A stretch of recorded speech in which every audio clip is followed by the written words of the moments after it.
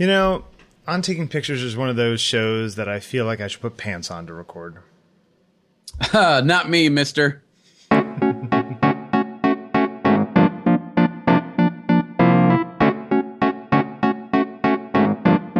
Hey, welcome to this is a big episode. It's episode 60 of On Taking Pictures. I know. That's huge. It's like the year you were born. Yeah, 1860. Lincoln. Hey, this is On Taking Pictures. Sorry, go ahead. We're a weekly podcast. We're here talking about the art and science of making pictures. My name is Jeffrey Sidoris from FadedandBlurred.com. With me, fancy filmmaker, Bill Wadman. Hi, Jeffrey. How are you? I'm well. Hey, you see, I'm a little bit fancy too now, huh? Huh? Why is that exactly? Little blogger profile on Ona, on onabags.com. Oh, sure. Yeah. Yeah, right? Hey, how about you get Ona to send us some of those really nice bags they have? like the Union Streets or something? Yeah, I like those ones that look like Coach briefcases. Yeah, they've got a brand new, I think it's called the Leather Union Street. Beautiful bag. Yeah. But big money, no whammies. Yeah, I don't have the money for that kind of thing. Yeah. That's like, That's like really fancy person money. I have to thank you for introducing me to Randy Duchesne, who I sat down with and had a very nice conversation over the weekend. Randy's a good friend of mine. Yeah, he's got a show at the Brooklyn Library right now. Of portraits of people in Brooklyn. It's called I think Faces created in Brooklyn. It's all people who are making stuff in Brooklyn. So it's artists and artisans and cobblers and painters and everybody. And he's been doing it for 20 years. Yes. That's crazy. Fascinating guy. I mean, this is a guy who assisted for Helmut Newton, knew Gordon Parks, Magnum, hung out at Magnum for years. Fascinating conversation. We will be putting up the conversation on Faded and Blurred. It's about an hour 10 long. Yeah. So very, very nice conversation. Thank you to him, and thanks for the introduction. I really had a good time with it. Yeah, no problem. I actually have a conversation I did with him before you and I started doing this show. Sort of a beta of this show with him that I have on Drive somewhere. I should put it out there so people can listen to it, because he's a fascinating guy to listen to. He has a lot of good stories. Yes, and one of the more passionate people I've ever spoken to about photography. Just absolutely loves making pictures, and loves, more than making pictures, making the connections that allow him to make pictures. Yes, and both for people inside of photography and outside of photography. So he's friends with all these old timers that have been around forever and worked for many of them, and he just loves people in general, which is why he started on this project. So yeah, I think it's a good time that you guys got together. So yeah, me too. I think this thing will go up today, if not today, tomorrow. So okay. Look for it. Exciting. Very, very. As photographers, do you ever watch Connections, James Burke? Yes. Okay. In fact, I was just talking about that with a friend of mine the other day. Okay. For anyone who hasn't watched Connections by James Burke, which is a 1979 BBC 10-episode series, where this historian, sort of technology guy, James Burke, talks about how this led to that, how, these people making these tapestries led to this guy building this loom, which built this thing that allowed people to shoot guns more accurately, which led to the French winning such and such war, which led to et cetera, et cetera. And his whole point is that everything builds on something else. Everything builds on something that came before, that no one creates anything in a vacuum. The idea that Thomas Edison, alone in his workshop, had this genius idea and invented the light bulb is bullpucky, and that there's so much more to all of this, right? That there's no beginning and end to any era. It's just these general blends into each other, that kind of stuff.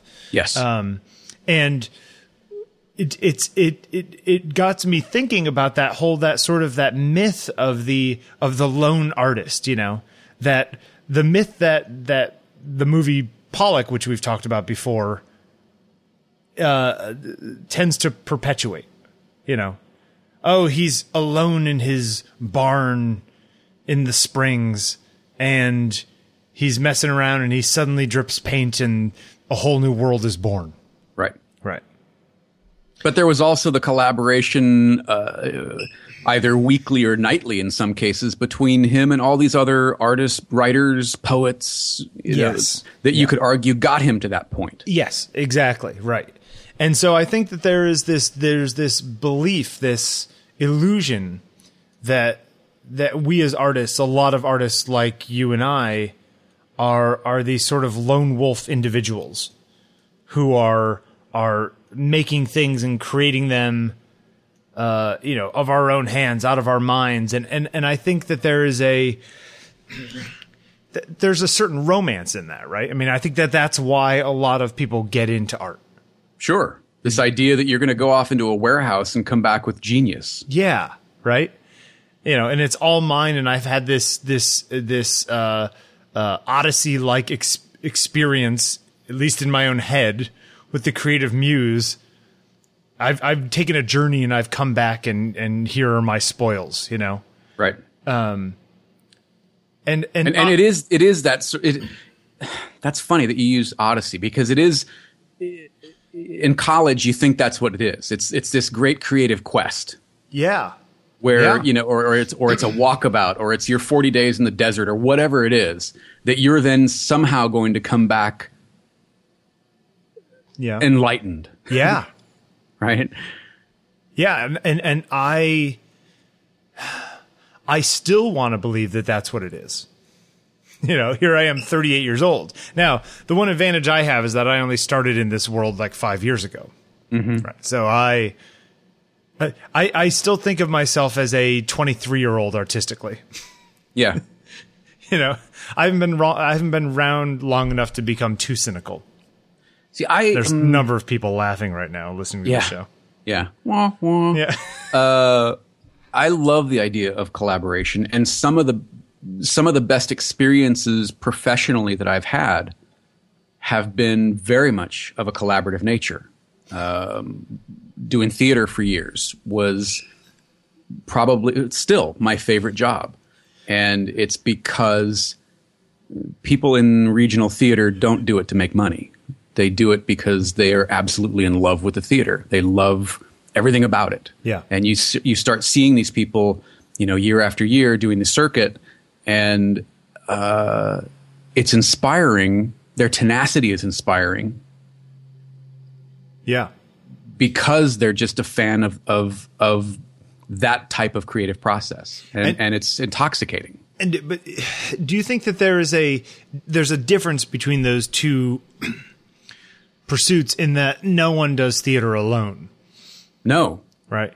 So it's sort of the collaboration is implicit in something like theater. Well, it's funny. Part of the reason why people get into theater is to collaborate, right? I mean, yeah. I mean, for all the talk, and I knew some actors that kind of struggled with it, because it was, when you're on stage, it's just you and the audience is kind of a collective, but it's just, they would insist that it's just the two of them, right? Right. But you're still collaborating with the audience. You're playing off the audience, and you can talk to actor after actor, and they will tell you that their performance is maybe not dictated, but influenced by the energy of the audience. Right. So even when there's not sort of an implicit collaboration, there is this subtext that's underneath everything. Right. Yeah. And for the people who are the sort of lone wolf creative people, your average painter, or it's funny that I would even think of myself in that camp, considering the fact that I do almost exclusively portraits, which involve other people by definition. Sure. And I talk about how it's a collaboration between myself and the subject all the time. I talk about how it's a dance. I talk about how it's So, and yet I still have in the back of my mind this hang up, which says I shouldn't, I need to do this alone so that I can own this. And if I don't do it alone, I can't own it. And owning it is what I'm here for. Yeah, well, you see, you're an interesting example because on the one hand, yes, you do collaborate with people and especially multiple shots or some of these group shots that you've been doing lately. The outcome is very definitely weighted by the participation of your subjects. But then on the other side of it, you're like, oh, I have to do all my post-production and I have to do all the editing and I have to do all this. It's very strange that you hold on to one end more tightly than the other. Yes. Well, I think it's because I know that I need other people. I don't need another retoucher.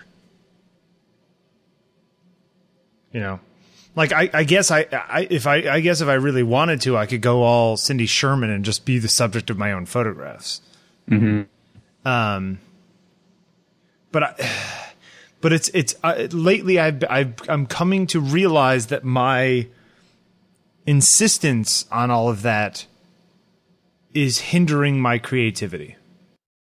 Yeah, I think you're right. You know, I think that, look, I've talked to several photographers who use retouchers so they can be freed up to do other things, that they can continue to shoot. And I'm not saying that it's limited to retouching, but accepting that it is a collaborative medium, that everything is a collaboration, ultimately. But I think that the kinds of things that I'm going to collaborate on are less the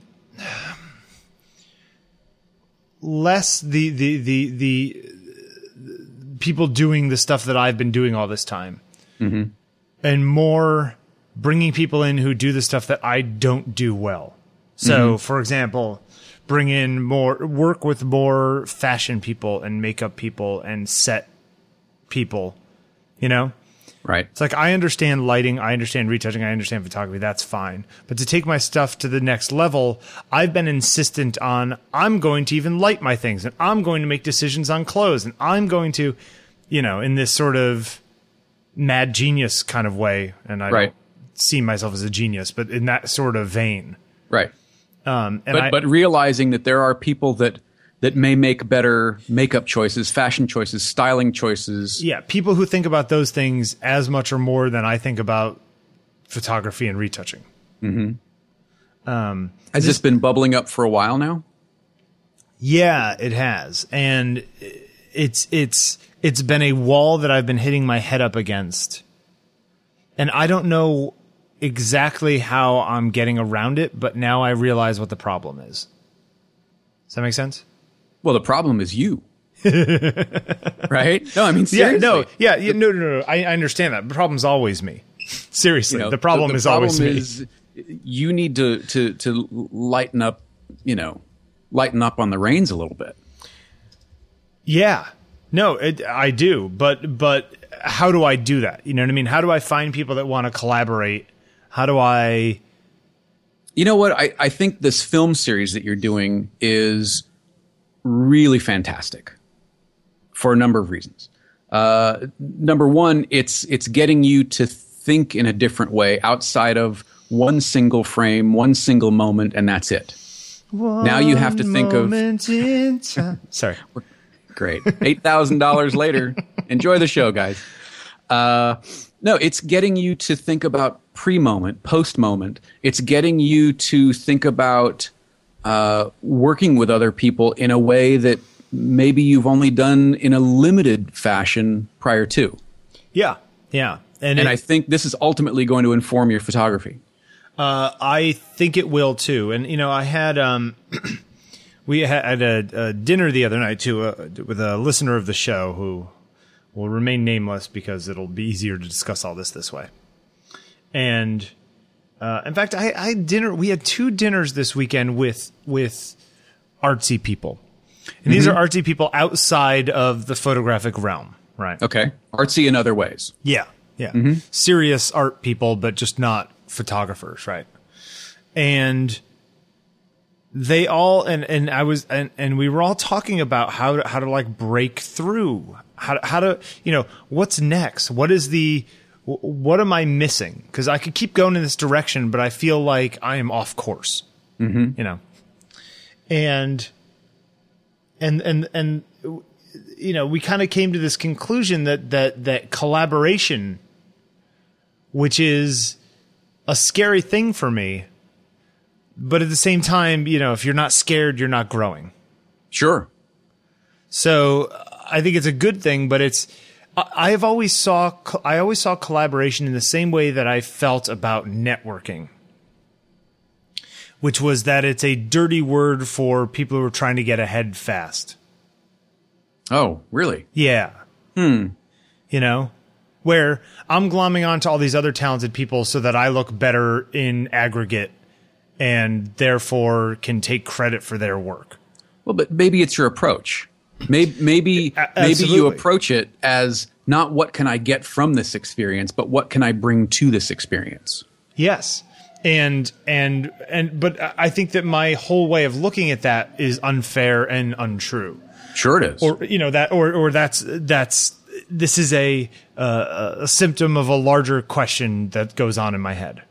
Well, and especially if you're looking at people who may have approached you about collaborating as just some sort of hangers-on. Yes. That's a terribly unfair way to look at it. Oh, absolutely. But that's how it always felt to me, because there are people out there who do play that game. Sure.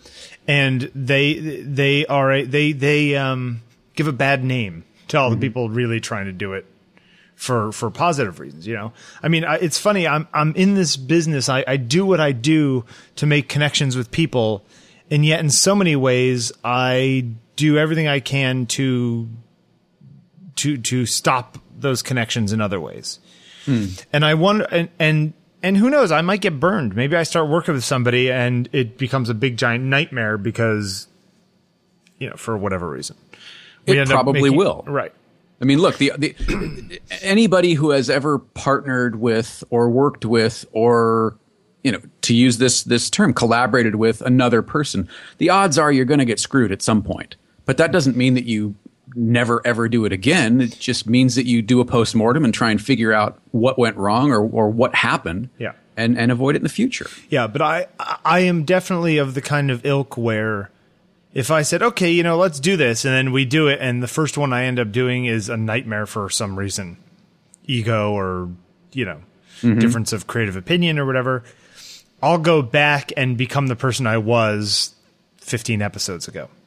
Okay, but I'll be like, see, this is why I never did it before, because it's a big waste of time. Yeah, but let's full circle come back to your films. You've done 3 of them now, right? 4. 4? Okay. Each one has been, that's right, you just did one yesterday. Each one has been a different experience. Each one has been a different set of circumstances, but you've come away with each one generally pleased? Yeah. Or, is that, that's fair, right? Yeah, they're fun because they're just silly. Mm-hmm. They're not throwaways, but they're sketches in a sketchbook on the subway. That's what I'm making. Okay. But more than that, they're changing your thought process about working with other people, and in what way can you share experiences with other people professionally? Yeah, that's fair. So there's value there. And it's also good for me because I was going to say that I don't generally direct my subjects and stills, and I do when I'm doing the more conceptual stuff, but not as much as I probably could. I was at actually Randy Duchesne's show opening little reception thing the other night, and one of his subjects is this guy who built this crazy like robot suit out of plumbing parts or something. Mm-hmm. And he was there and he's talking and he said, I've worked with a lot of photographers. He came over afterwards. He's like, Randy, I've worked with a lot of photographers now, and you were by far the best because you were telling me what to do, in the sense that, like, if you needed my arm up, he said, hey, move your left arm up a little bit, where so many other photographers don't want to tell you what to do. They don't want to direct. Mm-hmm. They just want to capture. The problem is that unless you're a street photographer trying to do a Heisenberg uncertainty principle kind of thing, you're going to affect the picture. So you might as well affect it in a way that you have some control, if that's what you're looking for. Right. And look, even when you're not directing, Bill, you're still directing. You may be directing the conversation a certain way to elicit a reaction. Oh, sure, I do that. But it's funny because I don't generally think about that in a conscious manner. I just that's sort of more of a flow thing for me at this point. And it's the whole thing's very interesting. You know. Do you have any conclusions yet, or are you still working through it? Still working through it. It's you know, I'm trying to. I gotta put out some feelers and find some people to work with on some stuff, and that'll make me feel better. You know, the one thing I'm glad about is I think that my work speaks for itself, so that if I go to a, you know, fashion costume person and say, hey, let's do something together for fun for, you know, our books. I think people will say yes, and they're not going to be like, well, you're going to pay me. It's like, well, we're just messing around. Let's see, you know, let's see if we can make something good. Is the new stuff getting closer to being portfolio worthy in terms of shopping yourself around to do video? Do you feel like you're getting closer to that? Yeah, but I haven't done anything serious enough yet. I mean, look, they're fine. And, you know, somebody was asking me to do BTS videos on my shoots because I was doing something for a magazine. Yeah, I could do that. You know, I don't think I'm at the level where I'm going to direct a movie, you know, an ad for GM, but I've only been doing it for 3 weeks, you know? Right. I've created a total of 7 minutes of video. I don't think I'm at the. You're not quite Aaron Spelling. I'm not quite there yet. Yeah. But you know, am I getting better? Sure, I'm getting better, and that's the game, right? Yeah. Just to keep getting at better. Anything. You know, the guy we were out with the other night, I said we were talking about what does success mean. You know, and to him, he said, you know, success is the ability to keep doing it.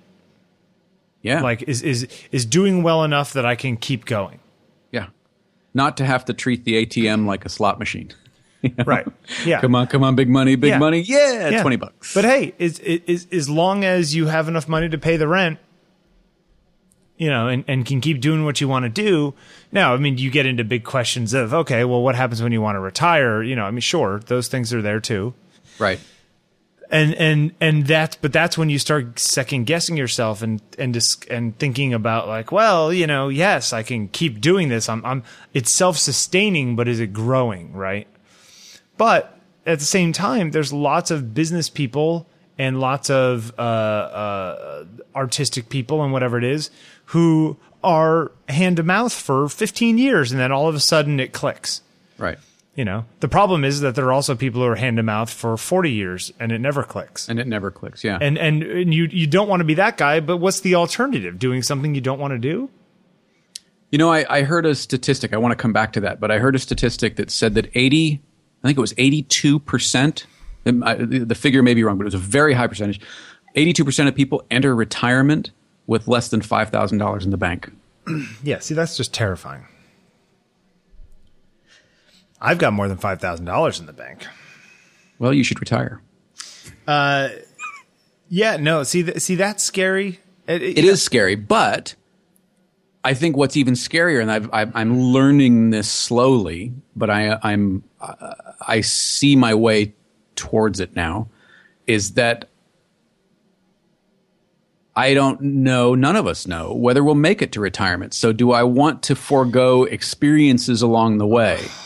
Look, my father died 4 days after his 60th birthday. Yeah. And I constantly think about that. I was 30 when he died, which meant that I had 30 years left in my life, like in my head. Yeah, no, and I know. Here I am at 38. I have 22 years left in my life. Yep. You know, but is that an absurd way of thinking about it? Because I will most likely live beyond my father. You know, you don't want to play the odds for a lack of happiness. Right, but aren't you in some ways playing the odds saying, you know what, I may not live forever, so I might as well just keep doing what I'm doing because I'm not going to need the money to be 90 because I'm never going to make it to 90. Aren't you? Isn't that a bet in the other direction? Yeah, and I'm not saying that you lean that hard toward the other direction, but you know, your father died at 60, my mom died at 65, the only thing she ever really wanted to do was take a train across the country. And she never did it. Why? She had the money. She had the time. She just never did it. Yeah. Yeah. You know? Oh, and yeah.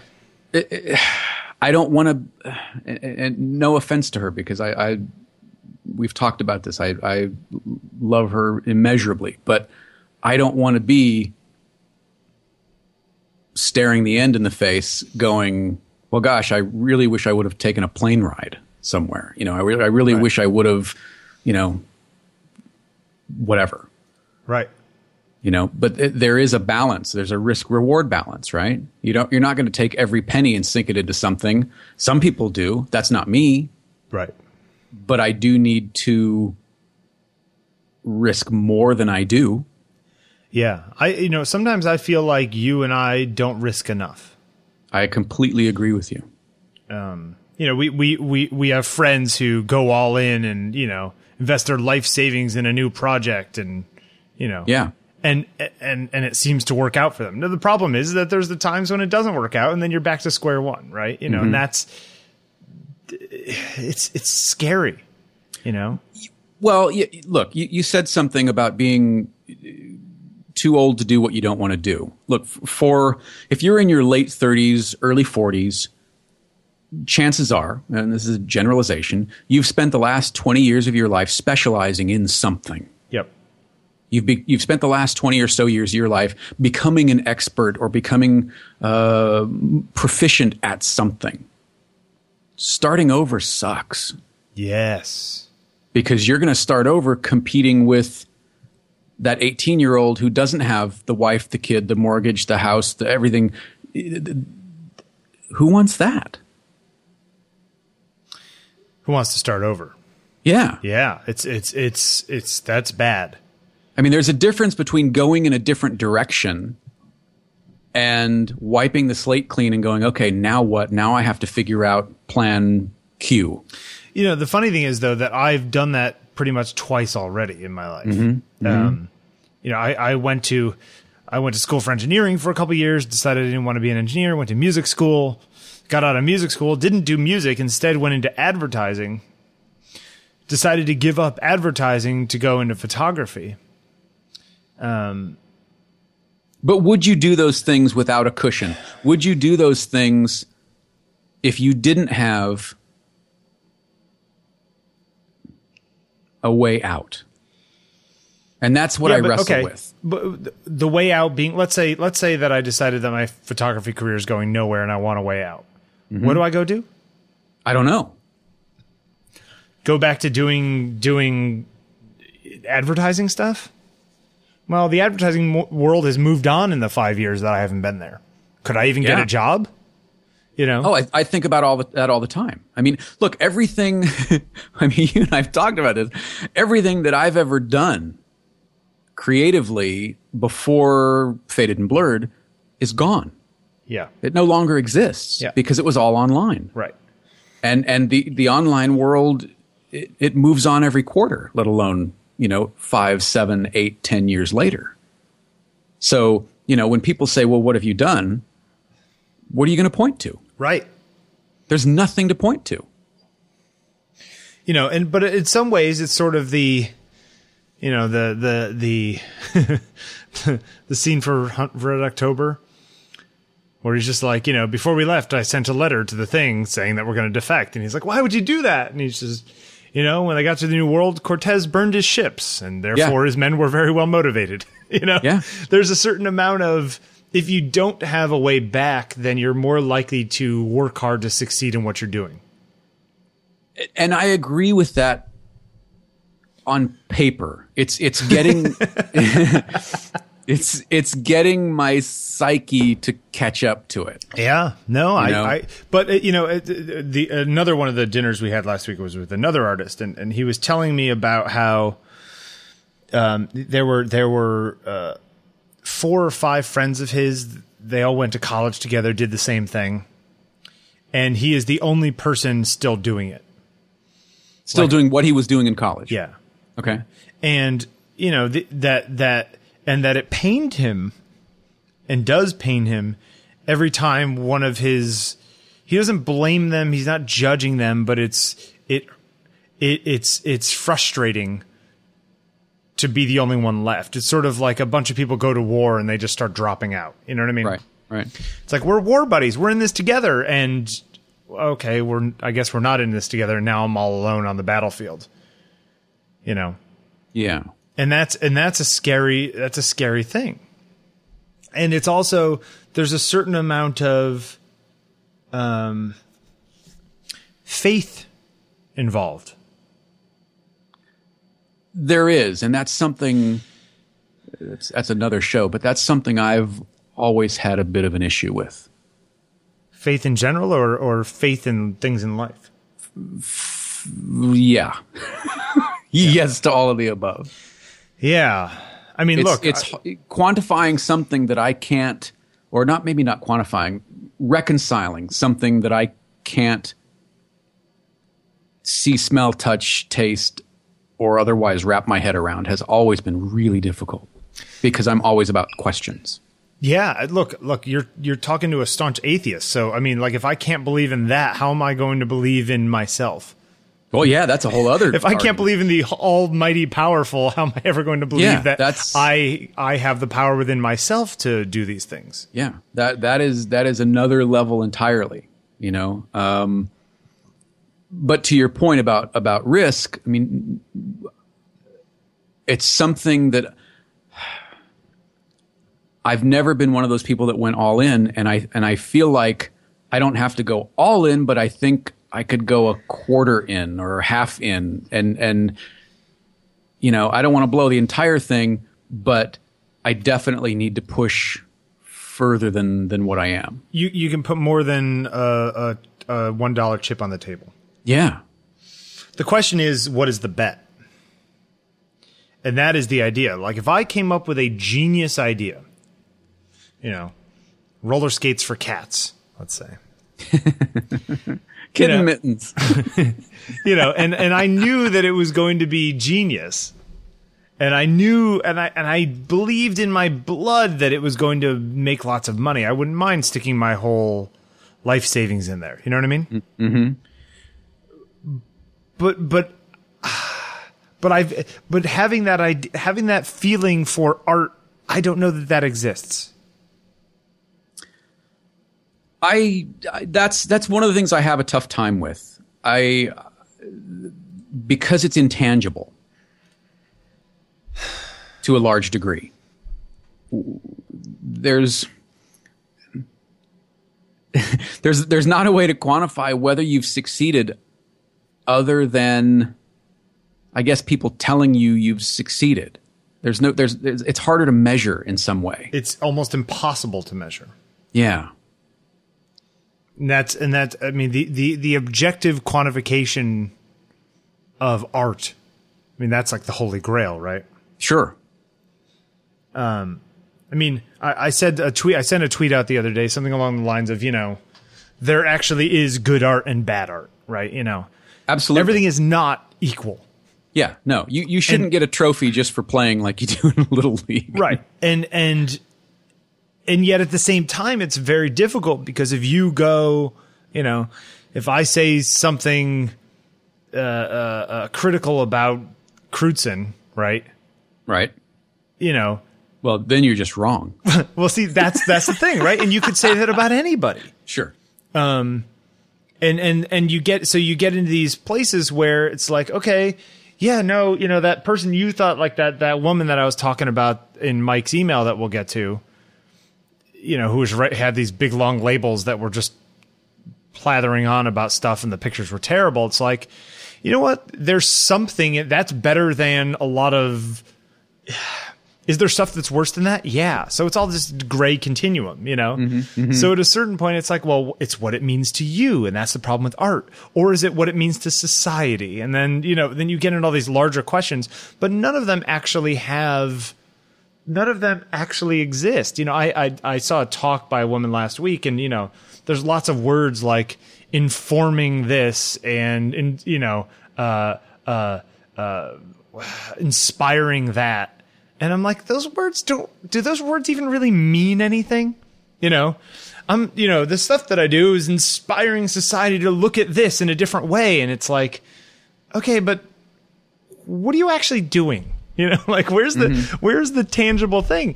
And then I get into these questions, and I feel like the stuff that I make is more tangible than that, but that could be an illusion in my own head.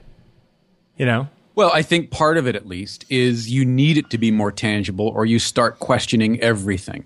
Yeah, well, that's the problem. You quickly go down to a slope where nothing means anything, right? And then you're like, you're like Phaedrus in Motorcycle Maintenance, where you just lost touch with the world because objective and romantic and classical viewpoints of the world just break down because they all just are BS for different reasons. And then reality doesn't make any sense, and it's all an illusion. You can go far down that road. You can go way far down that road where it gets scary.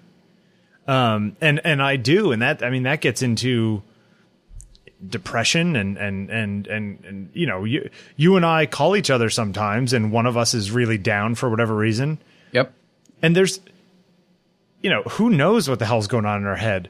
But at the time, those reasons are very real and very valid. Yeah, but like when you look at them in retrospect, you're like, wow, that's some scary crap. Yeah. What was I even thinking? I was like way out on the ledge. Yeah. And I don't know. Yeah, I don't know. So making stuff is scary, and there won't always be a reason why, and there won't always be a good answer. One of the practical upshots of it is no matter what you want to do, this is arguably the best time in history that you could ever have chosen so far anyway to want to do it. Yeah, probably. Yeah. Whatever it is that you want to do. You want to be a writer, you've got amazing tools at your disposal. You've got a thesaurus, a dictionary, and the world's repository of knowledge at your fingertips. You want to be a photographer, you've got arguably the best components ever created. Reasonably inexpensive. You want to be a painter, you've got the finest brushes, pigments, and substrates available to you. Yeah, but that also gives the illusion that what you're going to get is pure, and don't expect neat and tidy. No, but it's not. It's okay. Yeah, the tools are there. But and you made the point yesterday that the tools are there, but you don't see more people writing Shakespeare, right? But do you?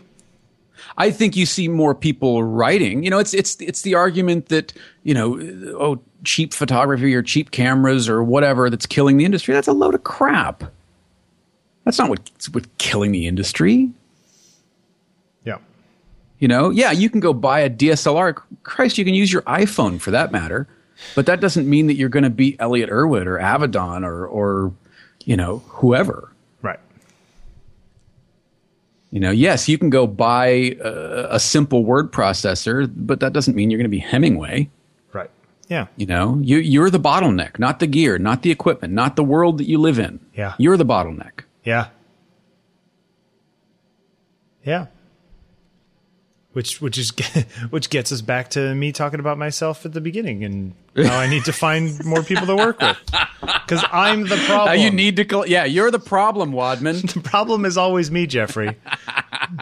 You're never going to let me live that one down. You're going to be like, no. Look, hey, we're doing really badly on the show this week. I think the problem is you, because I think you might be doing something a little wrong. Are you feeling okay, pal? All right. You know what? Hey, to wrap up this thing about risk reward going all in, this video about Jim Whittaker. Can we talk about this before we get to? You want to talk about that now? What do you think? You want to talk about? We can talk about it now. Let's talk about it now. Yeah, going all in. Because you had some thoughts on this. I do. Tell me about the video though first. Okay, so it's called A Life Well Lived.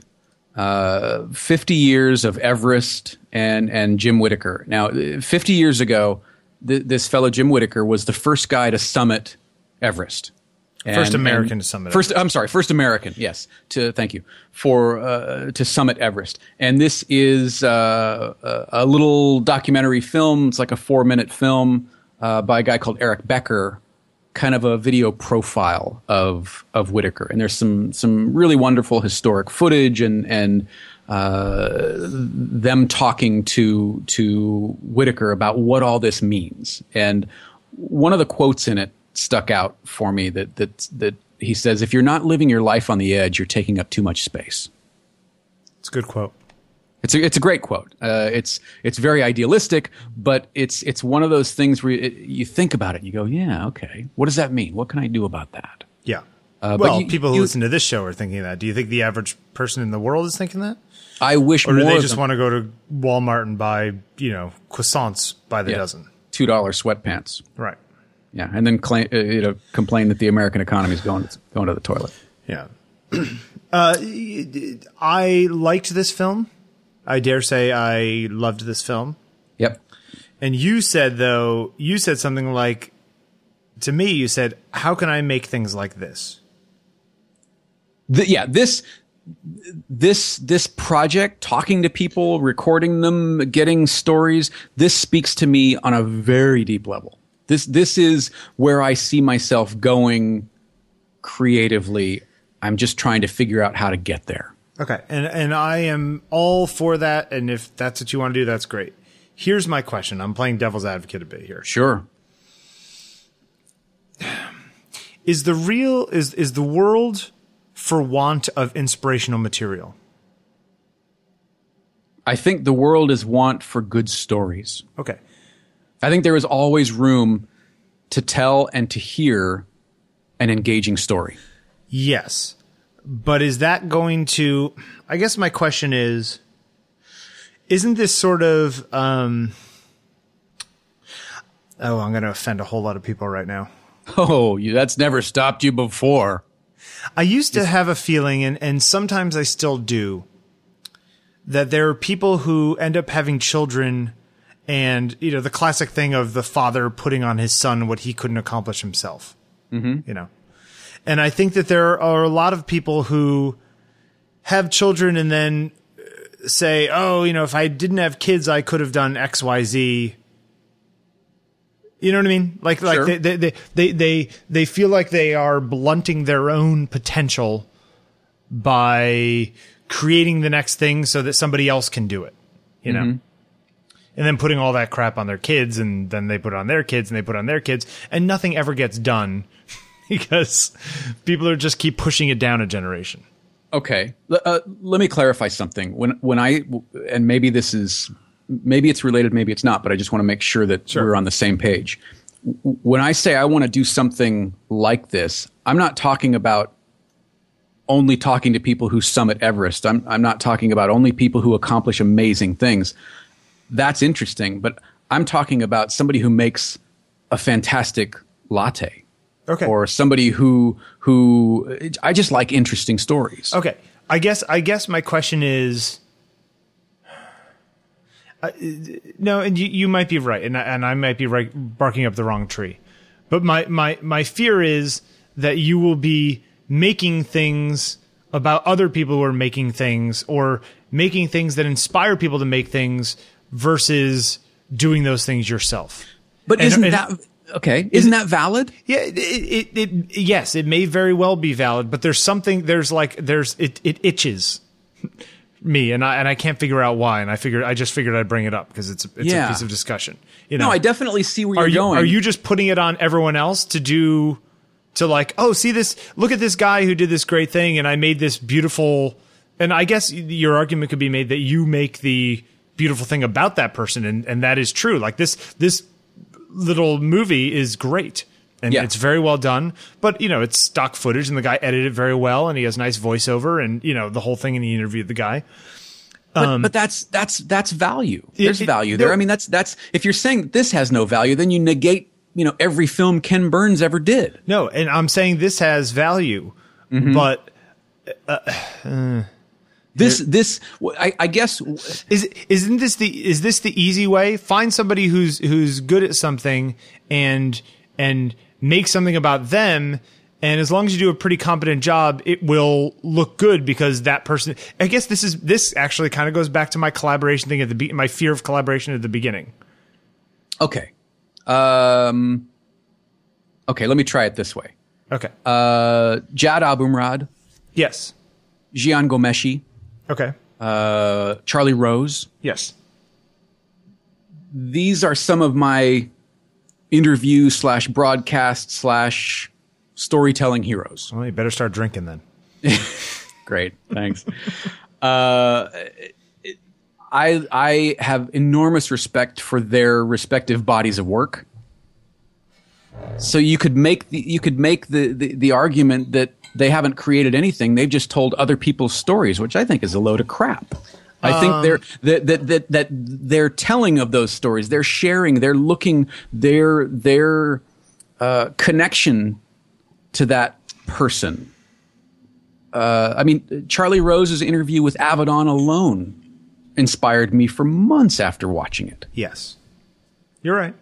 So if you know, and I have been told that one of my skills, abilities, talents, gifts, whatever you want to call it, is connecting with another human being and letting them feel comfortable enough to talk about something. It's funny, 60 episodes in, I don't really notice that.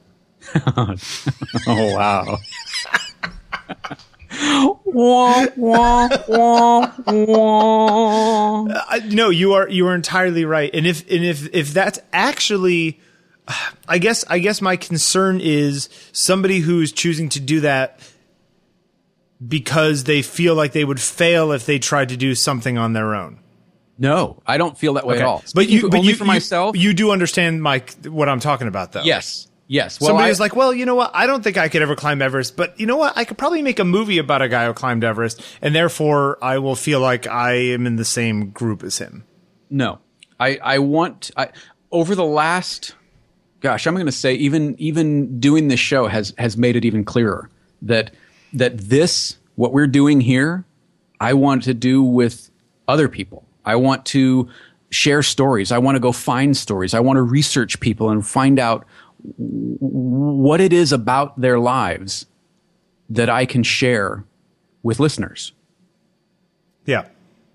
That is amazing to me. And does that then make me a better painter, photographer, writer? Maybe not. But at its core, I think what I'm trying to do is tell stories and share the things that inspire me. I mean, that's why we do Faded and Blurred. That's why the site exists, is to find photography or photographers that move us, that inspire us, and say, hey, have you seen this person? Have you seen this work? Yes. Okay. I just, I always look, I have watched, hundreds of examples of inspirational filmmaking, interviews, whatever it is, right? I've been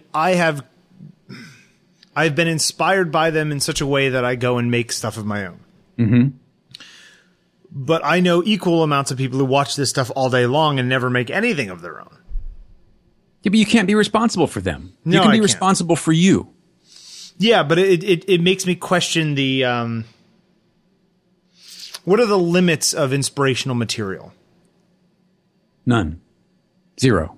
Okay. There are no limits.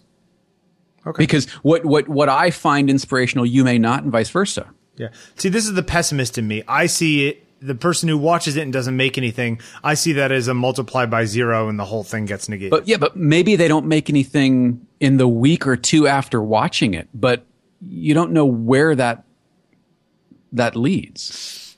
For this entire show, you will always be the optimist and I will always be the pessimist. Which is odd because I spent years being very cynical and very pessimistic, and somehow along the way it changed. When did it change? I don't know. With your mom's death? Wow. Maybe. Gosh. But then again, you were maybe. very depressed after that. So I shut down. So obviously I don't know. But coming out of that, I mean, look, I did go through the what's the point?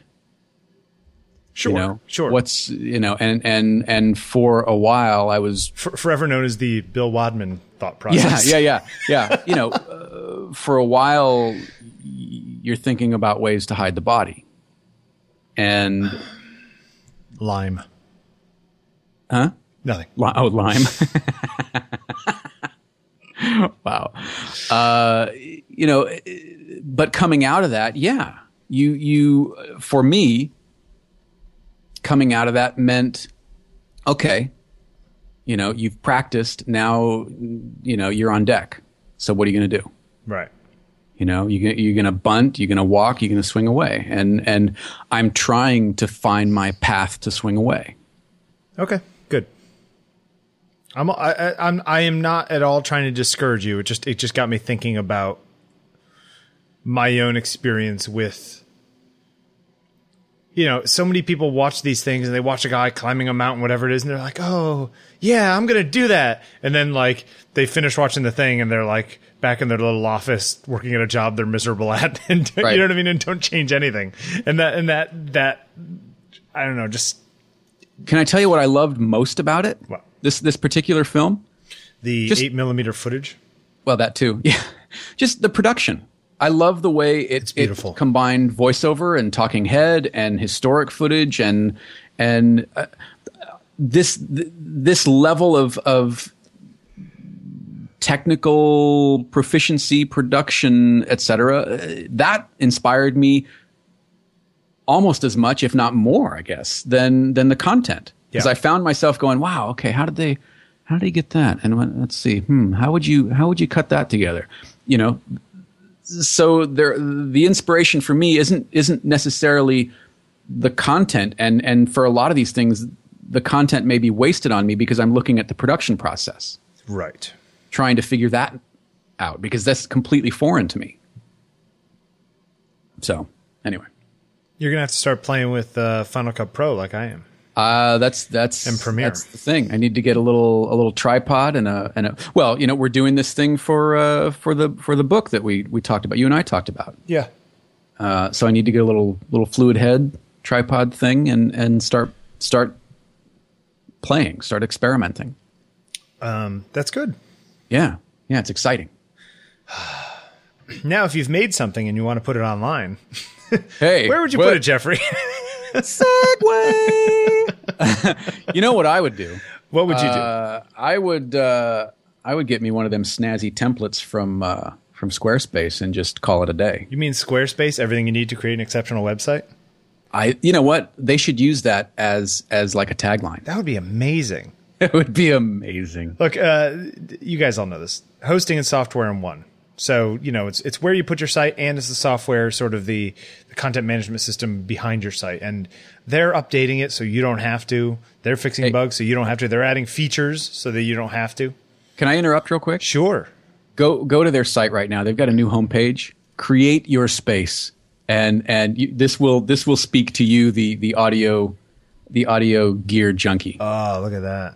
Right? Except for the iPad, it's great. Ugh. Actually, it's not an iPad. It's not an iPad. It's a Nexus 7. It is a Nexus. Yeah. See, that's pretty cool.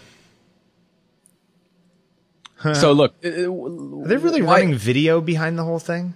It looks like it. And they're using Anthem, apparently. Or what's Anthem? Oh, you can watch an ad. Oh, it's an ad you can watch. Oh, I see. Oh, that's cool. Okay, go. Sorry, you were saying. Man, they make some pretty stuff. Yeah, they do. Look, tons of templates that are responsive all the way from desktop down to your phone. You can have control over typography, layout. It's drag and drop. Yes, you want two columns, drag them out. You want that column a little wider, drag it out.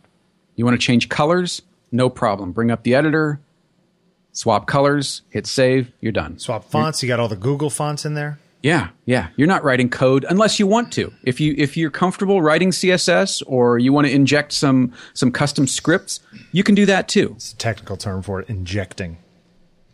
Look, these things are great. They've got super clean templates. Everything scales all the way down to a phone. You guys know this stuff. So your stuff looks great on an iPad, an iPhone, your computer, pretty much any device, any browser. You could import your stuff from WordPress or Tumblr. You can output all to your social networks. So like, look, Jeffrey just wrote, put the new movie up, and it automatically sends it to Facebook and to Twitter and that kind of stuff. And if you buy the year, they give you a free domain name. They handle all the hosting, and they have 24-hour customer support, which is crazy. So you have a problem, you chat with the guy online. They actually have knowledgeable people. So they don't look at you and go, have you turned your browser on? Yeah.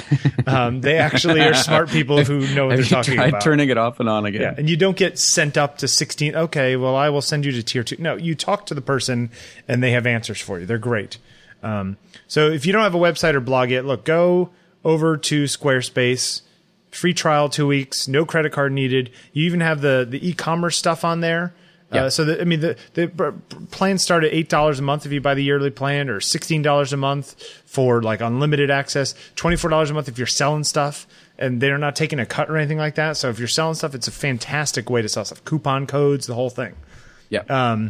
We can't say enough good stuff about Squarespace, and they are great supporters of us, and we are great supporters of theirs. Squarespace, go try them out, and if you like what you see. You can use the June Squarespace code, which is aim, focus, shoot, all one word. And that'll get you 10% off when you decide to buy.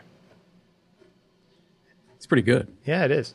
So Squarespace, thank you very much. They're everything you need to create an exceptional website. I just made that tagline up. They should really pay me for that. They really should. But we thank them very much for their support. Anything else, Jeffrey? No. Is that pretty good? That's pretty good. That's a pretty good ad. I like that one. Yeah. Okay, so the flip side of all of this, I was out with a guy the other night, and he said, "Okay, does Heather know about that?" I mentioned Todd. She was there too. I mentioned Todd Rundgren last week, and on the show, who I just started recently. I just started listening to again recently. Yeah, he's great. Man, he's talented. Yeah.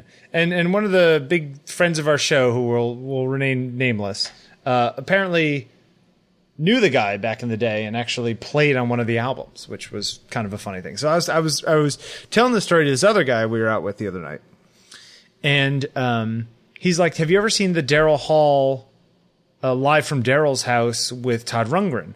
And even though I'm a huge Daryl Hall fan, I didn't even know this thing existed. Where have I been? I don't know, because it's a fantastic show. They really need to put up higher quality video and audio, though, because some of the earlier shows are really low res. Look, this was done kind of as an experiment. Yeah. Initially, now it's a TV show and whatnot. But it was just Daryl saying, "Hey, I know a bunch of people, and how'd you like to come out to the house, and we'll have a meal, and we'll have a little jam session, and we'll see what happens." And the reason I bring this up, other than the fact that it's awesome,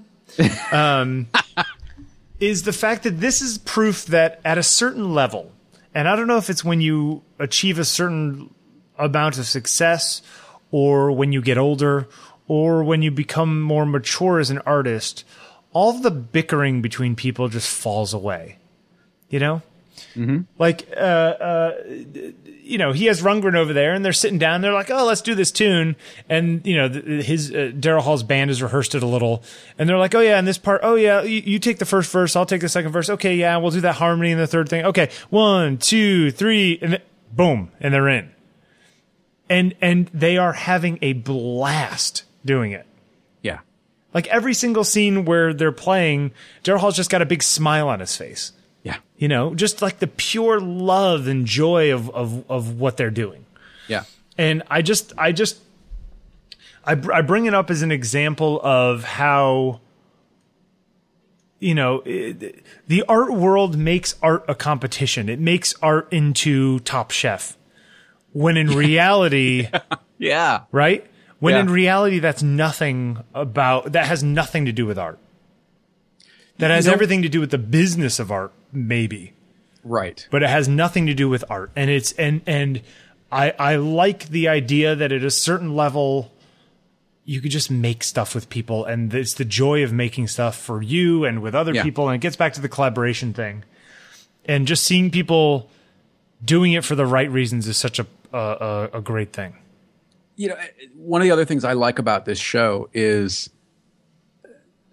the shadow, and I mean this in a good way, that Daryl Hall casts in the music industry. I mean, not one person is like, oh yeah, this will be fun, this will be okay. I mean, everybody is just so excited to sing with him, and they just want to sing Rich Girl. Yeah, and he's so excited to sing them. I mean, it doesn't matter if he's singing a Jason Mraz song. Or, oh my God, when he's singing Remedy, the second verse. Yeah. It's like, oh my God, it's Daryl Hall singing. Yeah. Like rapping, essentially. And he's like really getting into it. Yeah. And you've got, I mean, there is such, no matter what kind of music you're into, by and large, he's done something with, I mean, from Rundgren, like you mentioned. Yeah. There was a great one with Sharon Jones from Sharon Jones and the Dap Kings. Joe Walsh was on it. Yeah. The Rob Thomas one from Matchbox 20, that was a great one. Like heavies, you know? Yeah. And there's a level of musicianship, like they're in the Rundgren one time when they were figuring something out, and like they're like, oh yeah, there's that vocal, their parts, oh yeah, you sing this part, they do the like thing, and Rundgren's like, wow, you guys like know music and stuff, like as a joke. Yeah. And but it's true. It's nice that these guys are on that level and are playing. They're playing big league ball. You know what I mean? It's like a bunch of guys who retired and are in their 50s and 60s, like ball players, like going out and just playing a pickup game. Yeah. That's what it feels like. And it's like, but it brings back the joy of why they started it in the first place. Yeah. And I just love everything about it. Now, the funny thing about it, and we'll put a link in the show notes. The funny thing about it is that I also found a stupid thing on flavorwire.com, and it's 30 harshest filmmaker on filmmaker insults in history. Have you seen this? It's just filmmakers tearing each other down? Yeah. Like Uwe Boll on Michael Bay. I'm not an effing retard like Michael Bay. Wow. and Werner Herzog on Abel Ferrara. I have no idea who Abel Ferrara is, but let him fight the windmills. I've never seen a film by him. I have no idea who he is. Is he Italian? Is he French? Who is he? Like just these like genius things. And then they go back to that quote of Tim Burton talking about Kevin Smith saying, anyone who knows me knows that I would never read a comic book, and I would especially never read anything created by Kevin Smith. And then Kevin Smith says, which to me explains Batman. Wow. Alex Cox on Steven Spielberg. Spielberg isn't a filmmaker; he's a confectioner. Ouch. But they're fascinating. In that it's all these guys who are generally younger, well, some middle age, who are just ripping each other apart, right? Kevin Smith on Paul Thomas Anderson, specifically Magnolia. I'll never watch it again, but I will keep it. I'll keep it right on my desk as a constant reminder that a bloated sense of self-importance is the most unattractive quality in a person or their work. But then the next one, David Gordon Green on Kevin Smith, he created a kind of Special Olympics for film. They're just kind of lowered the standard. I'm not sure their parents are proud, but it's just nothing I care to buy a ticket for. So there's harsh. There's a certain amount of like, okay, these guys now, when they're in their 80s, are these guys still going to be talking like this, or are they going to be like, oh, remember back in the day when we were making movies, and will they be Daryl Halls, or are they going to? I hope they take the Daryl Hall route. Yeah, me too. And I guess that's what this is the whole reason I bring it up, is that like it's the two flip sides of where art can go. You can become a cranky bastard, or you can become Daryl Hall. And who doesn't want to be Daryl Hall? Yeah. He does have fabulous hair. She's a rich girl. See, now, if you had your piano hooked up, you could have just played us in a little bit. I could have, actually. Sorry. Next time. Yeah. I'll get a whirly set up. I don't know. Good stuff. Yeah. Hey, go watch it if you haven't seen it. Look, Mike Sakasagawa sent us an email weeks ago. He's mad at you for ignoring him. He did. He yelled at us. Mike, I brought it up every week, and he shut me down. You're such a lying bastard. Is that true?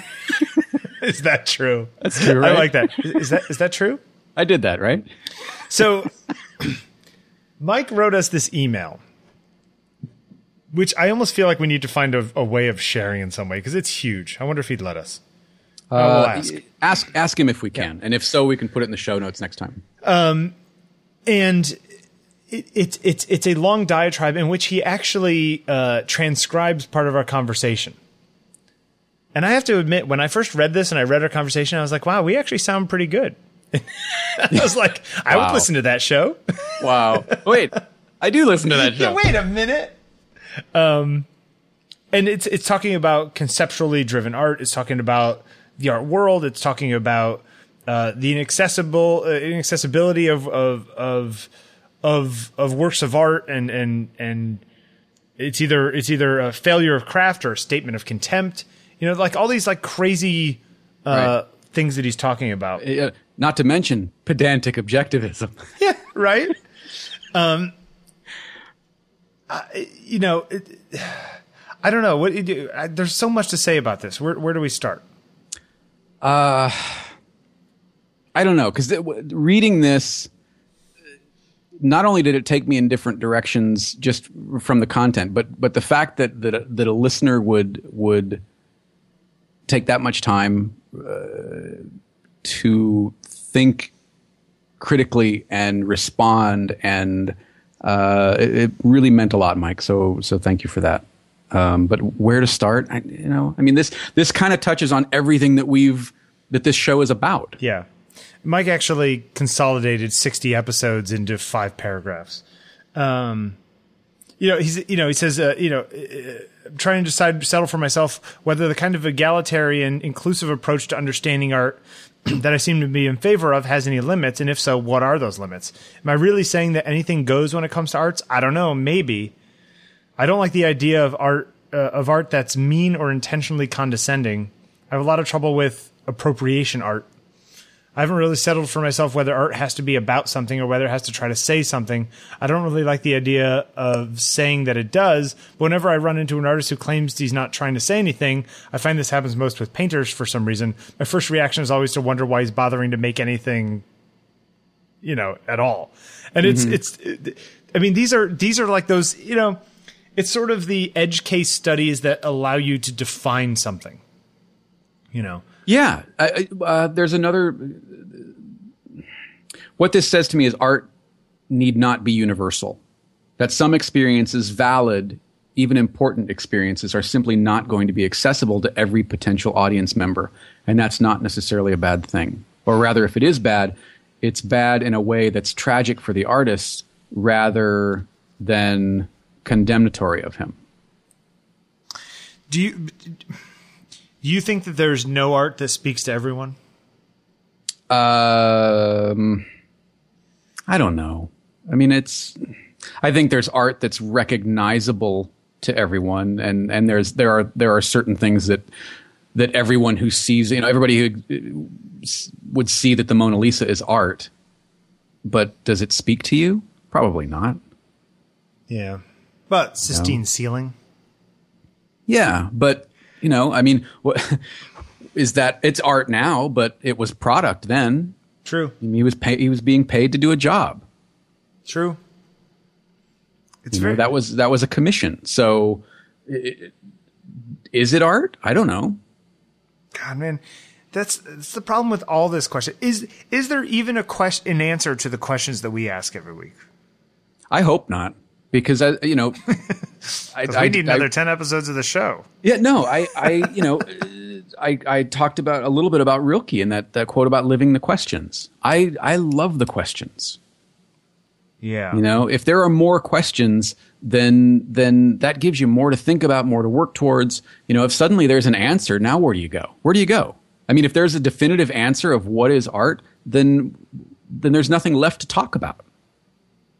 Because True. You can just point to this and go, well, this guy, this is it. That's it. Yeah, no, that's a good point. But at the same time, aren't we all trying to answer those questions? Isn't that the pursuit that we're doing? I think some people are trying to answer them. If you're basically saying, all right, we're on the road trying to get to Timbuktu, But you know what? Timbuktu doesn't really exist. But just keep walking on that road. Well, I mean, you've got to, there. You've got to qualify it somehow. I mean, Mike says in here, do you think art has to be about something? Does art need to be about something, Jeffrey?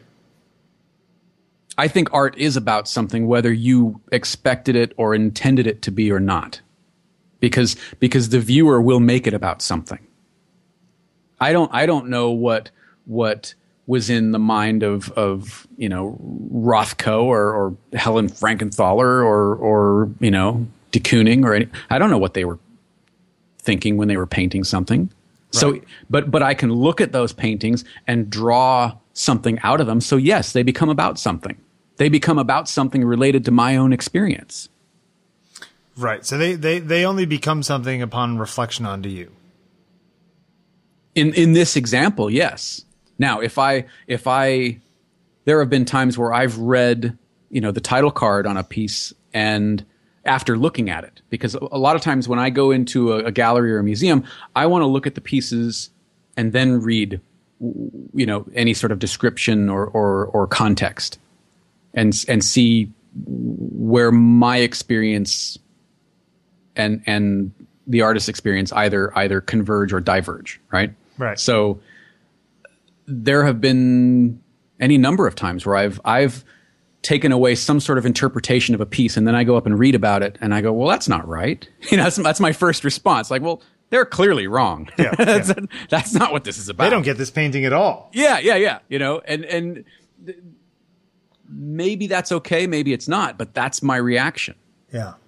And when I find out what they were thinking, there have been times where I feel cheated, where I go, well, now it doesn't make any sense. Right. My story was much better for me. Mike says that he has trouble connecting with portraiture. He appreciates the technique, but it rarely moves him. He says, Bill, I'd love to know if you see your work as being about something, and if so, what? You mean individually? Is he talking individual pieces or overall? I don't know, but I guess we can tackle that in sort of both. Is your work about anything? Well, I think my conceptual work it's about condensing time into a single image, right? It's telling a story in a single picture, and it's more of it's often as much of an intellectual exercise as it is something that I would claim to be art in a ethereal sense. Mm-hmm. If you're talking about sort of straight portraiture, is my picture of Gladwell, is that art? I don't know. It's a nice picture of Malcolm Gladwell. You know what I mean? Like at a certain point, what is anything, The interesting thing about portraits to me, the reason I find them interesting is that everyone is unique, right? So no two portraits are ever going to be the same. See what I'm saying? Sure. And regardless of if you lit 20 people exactly the same way, right, it's still going to be different. And the flip side of that, though, is that I don't know. I want you to think that you are seeing that I have the platonic ideal of portraiture is that you are somehow capturing that person on film. Mm-hmm. Mm-hmm. I don't know that actually happens. I think sometimes I get pieces that are sort of glimpses, reflections of, secondary shadows on the wall of what the person actually is, and I've taken a picture of that shadow. So it gives you one angle on the person, literally. But I think that a lot of times that kind of thing is that's an illusion too, right? It's the illusion that you think you know Malcolm Gladwell because you saw my picture of him and you say, "Oh, I imbue something from that picture," right? But really, what you're just doing is putting whatever is in your head onto that person. Mm-hmm. You see what you want to see. Maybe you like the guy's writing, so you're like, "Oh, look how much he's thinking about." Maybe you hate his writing. You say, "Oh, look at he's looking stuffy and pedantic." Yeah. Like he's not thinking about his writing at all. Right. Whatever. Yeah. do I look at other people's portraiture and say, wow, you know, I don't know, let's say Irving Penn, did he really, you know, get Aaron Copland in a way that no one else, you know, I don't know. I'll look at it and say, wow, that's a really great portrait of Aaron Copland. Is it because am I actually getting Aaron Copland, or am I just getting a pretty photograph, and the fact that it's a person and I am hardwired all the way down to my alligator reptilian brain to respond to faces? Mm-hmm. It could be that simple. Like the illusion might actually be a true illusion, and it's all really meaningless, and we just give it meaning because that's the way our brains are wired to work. When you look at portraiture, yeah, specifically, yeah. Okay, you are a portrait photographer. When you look at a portrait, what's the first thing that hits you? The soul or lack thereof captured in the subject, or the proficiency or lack thereof in the way it was lit or captured? I'm looking at other people's work in this case. Yes. If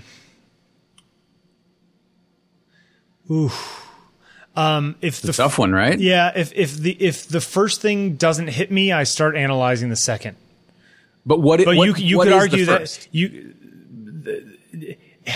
know, it's the whole thing about art where something works or it doesn't work. Mm-hmm. You know, and if a picture works, then great. You know, can a great portrait be badly lit? Oh yeah. Okay. Sure. Yeah. I mean, well, badly. I mean, that's a value judgment, right? Like, what does that even mean? You know. Well, you know what it means when you see it. Yeah. Well, yeah. It's like porn, right? You know. Yeah. You know what it means. You can look at a portrait and go, oh, Christ. You know. Oof. Yeah. But does that inhibit you from? But there's plenty of terrible pictures that are great portraits that are terribly lit, you know, because they were in the right place at the right time with a person who was, you know, it's man, these are really tough questions because I don't know that there are actual answers to them. Mm-hmm. And maybe there aren't. No. Maybe there aren't. And ultimately, I want to keep making, I want my percentage of works, I want my success percentage to go up. I want my batting average to go up. Mm-hmm. I want a higher percentage of my portraits that I take to be looked at by your average person and go, oh yeah, that works. You know? Where do you feel like you're at now? 60. Batting 600. Mm-hmm. Now, the thing is that, you know, to bring up Irving Penn, have we done Irving Penn as a photographer of the week? We really should if we haven't. I don't know. Anyway. If we haven't, we should. Is foreshadowing. Yeah. The pictures we see, you know, you go to a show of his work and you see 60 portraits. Man, you don't see all the bad ones. No. You know? You're seeing the picture of Truman Capote and the picture of, right. You know. Well, I mean, you could say the same thing about everyone. Yeah, exactly. You could say the same thing about Winogrand. Right. So, you know, anybody. Street photographers especially. I mean, their their batting percentage is probably terrible. Mm-hmm. You know, this just by whatever, you know, just by numbers. It's a numbers game. But I don't mean that necessarily, it doesn't necessarily make it all meaningless, right? No, not at all. So, you know, everyone's always picking and choosing. I take 100 pictures of somebody. I'm choosing the one or two that actually are the best. I did work for a client last week, and I sent the pictures to them and had them choose, and they sent me like their selects, and I was like, oh, you didn't choose the right ones. You know, and I mean, I don't send people a ton of pictures. If I took 80 pictures of each of them, I sent them each 10, 12, you know. So what do you do in that case? Do you go with their selects, or do you go, hey, did you see this, and this? In this case, I went with the selects. Mm-hmm. You know, you pick your battles, right? Maybe if I really like one of the pictures they didn't take, I'll retouch it and throw it in anyway. Like, you know, I really like this one, so I'm going to give it to you for free. Mm-hmm. You know, hoping that maybe they go, oh, yeah, that is really nice, but I'm going to use that one. And so if it has my name on it, I want it to look better. Right. You know, I don't know. It's interesting. Big I don't show know. today, right? Huge show today. Yeah.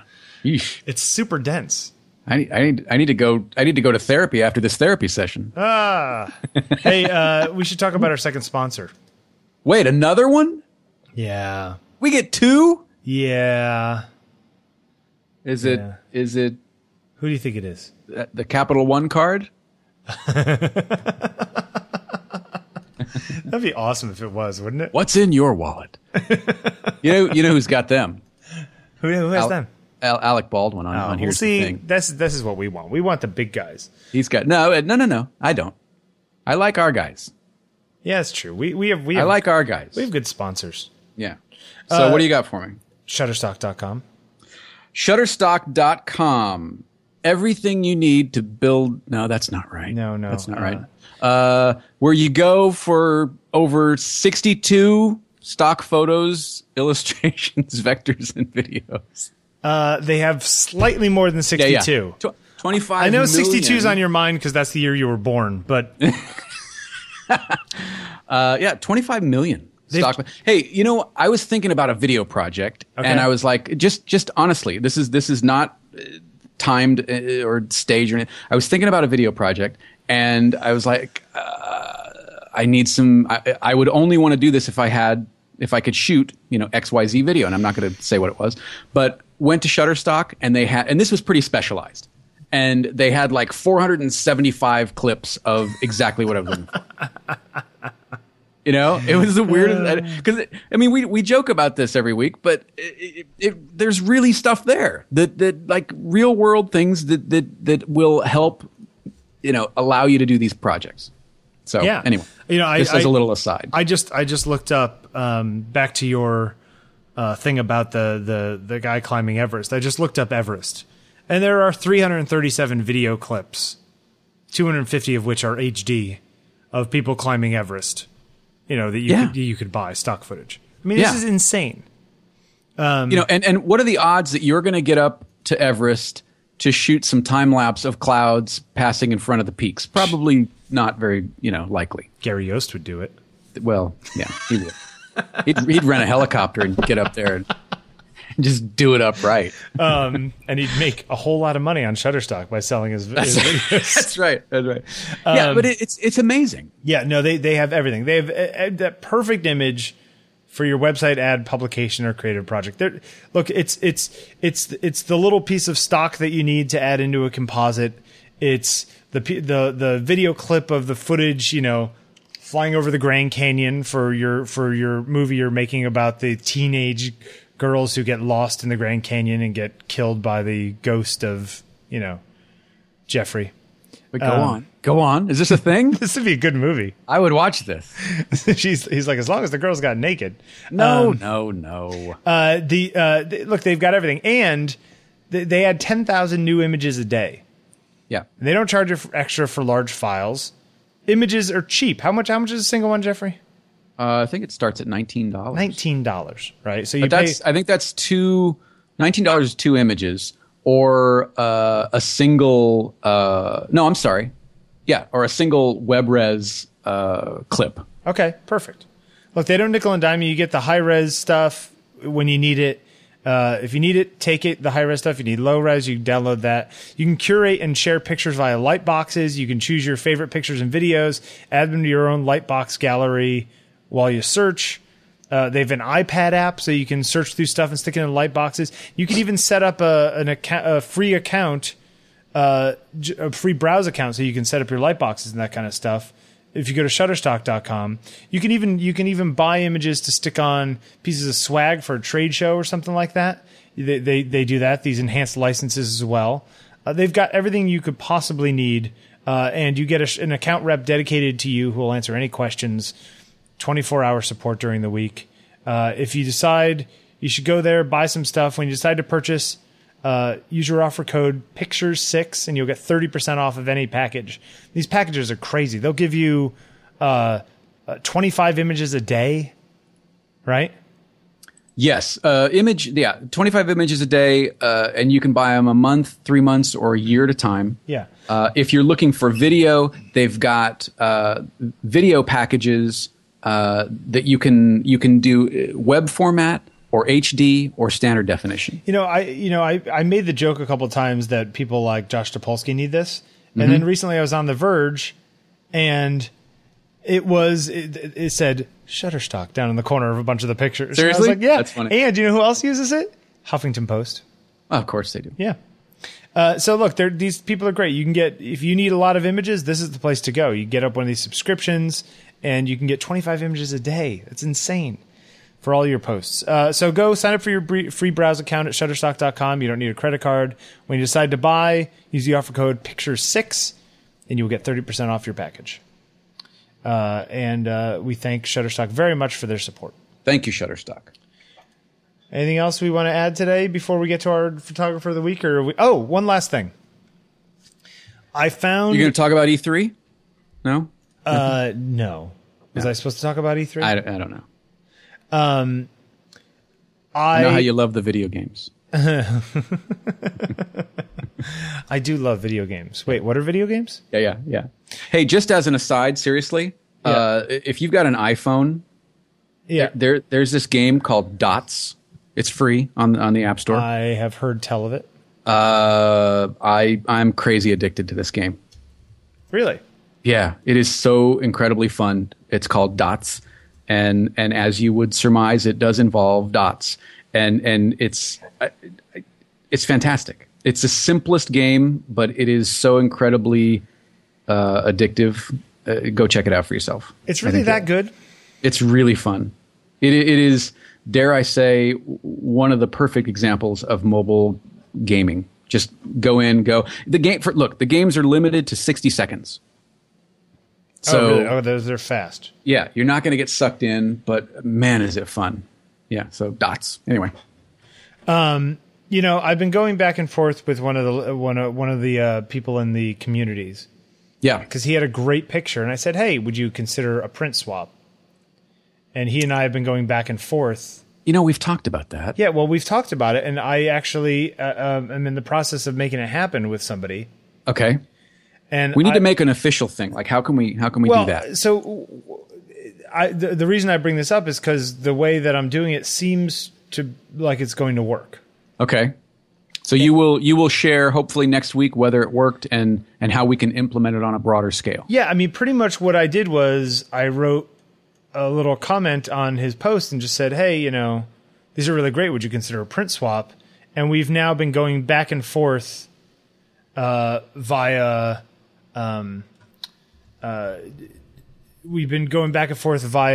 email, trying to decide which one and which. And we're working out the details of the whole thing.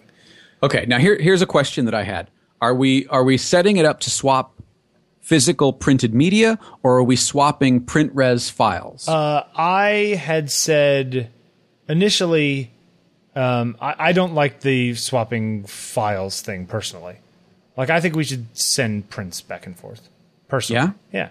Okay. Because that's much more fun. Because then you're actually getting the thing that came from the hand of the person, and looks the way you want it to look. I've got no judgment. I'm just throwing it out there. What do you want to do? Okay. So I'm working on it. So if this works out, I think this is the way to do it. And it's a little more ad hoc than we had originally imagined, but I'm okay with that. And maybe it evolves. That's the thing. Is if it takes off and does something, then maybe we look at how to make it more, or how to make it less ad hoc. Yeah. But I think it's going to work, and so we'll figure that out. Okay.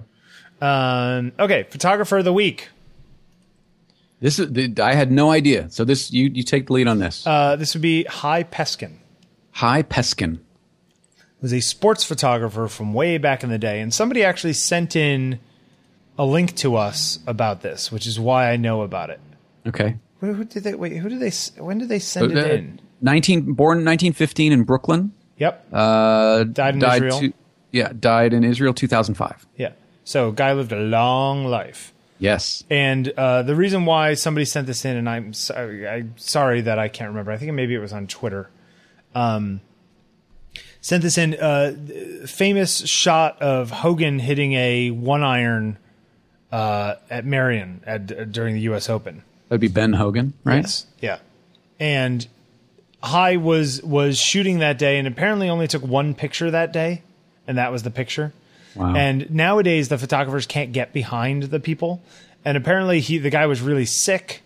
Hogan was really sick and didn't know if he could keep playing, and pulled out the one iron and shot this great shot and ended up winning or whatever it is. I don't know the official thing.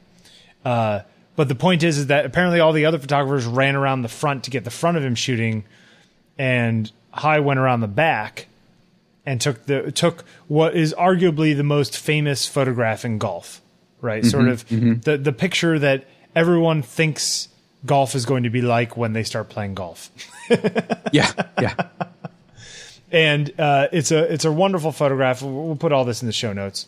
And there's an article on golfchannel.com about the history of the shot and a little bit about High and how he happened too, which was kind of amazing.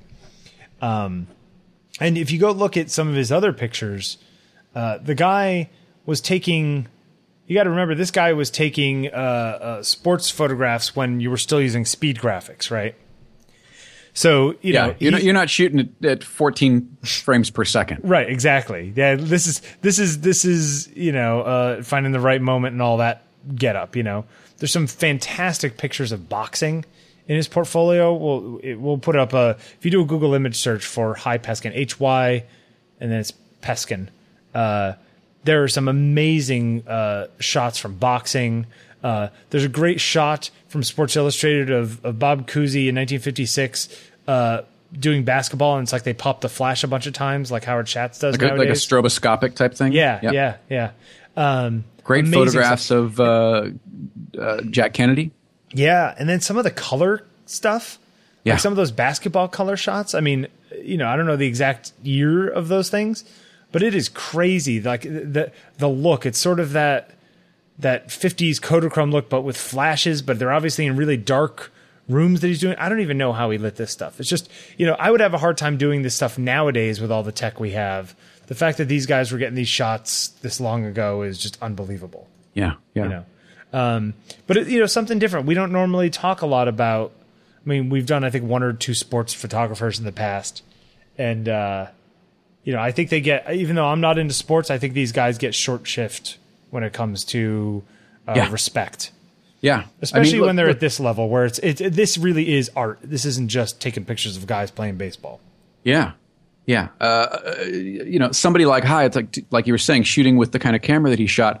It's about not only capturing the moment, but anticipating when that moment is going to happen. Yeah, knowing when to pull your dark slide out. Yeah, and being right place, right time. It's fantastic. No, it's really, really good. And we're going to put some stuff in the show notes. And this guy was around for a long time.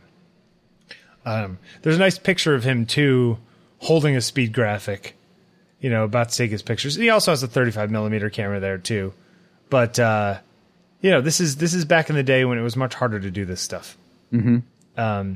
Though, the interesting thing, though, is that I wonder nowadays if it's getting more difficult because there's even more restrictions on where photographers can go with these things. You know what I mean? You can't just walk around as a photographer nowadays. It's like you have to be in the photographer section. You're all shooting from the same spot with 400mm lenses. Yeah. I wonder and now anything pro lenses are being banned from events. Yeah, whatever that means. Whatever that means. Yeah. Right. And so I wonder if in some ways the access that guys had back then, counteracted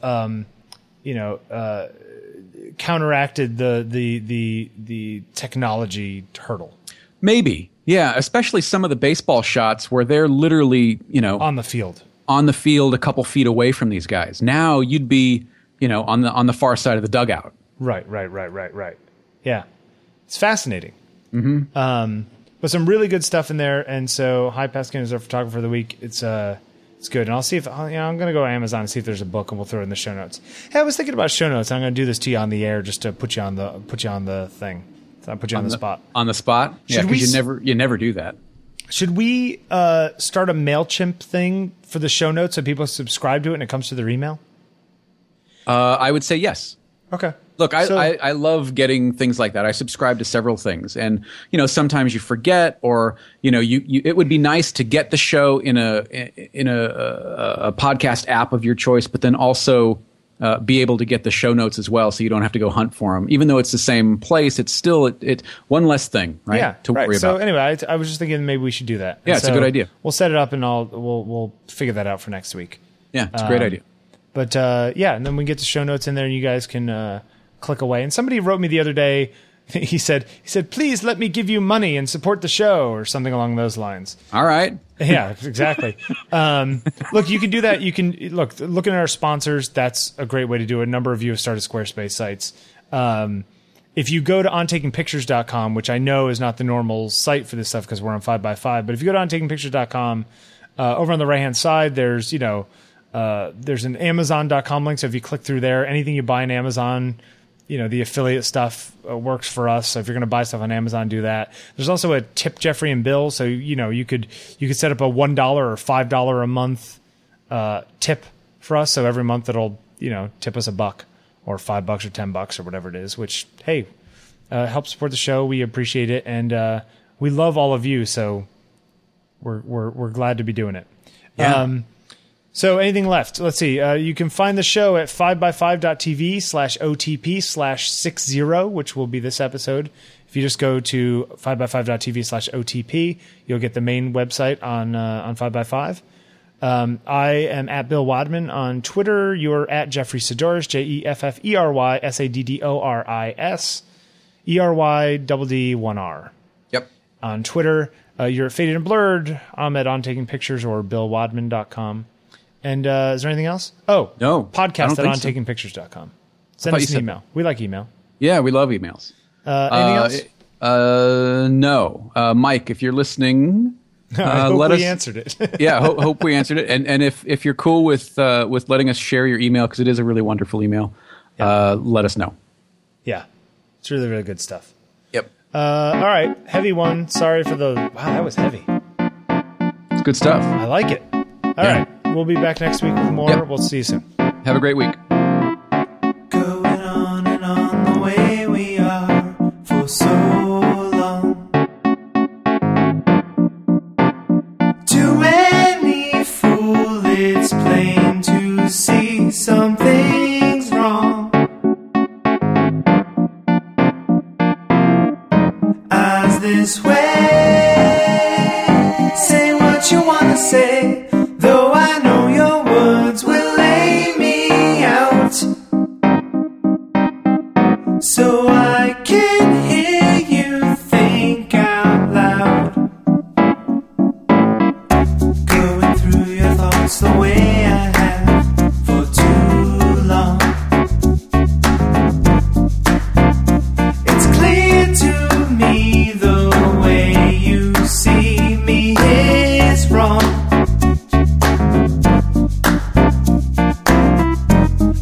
This way, say what you wanna say. I know what you will say.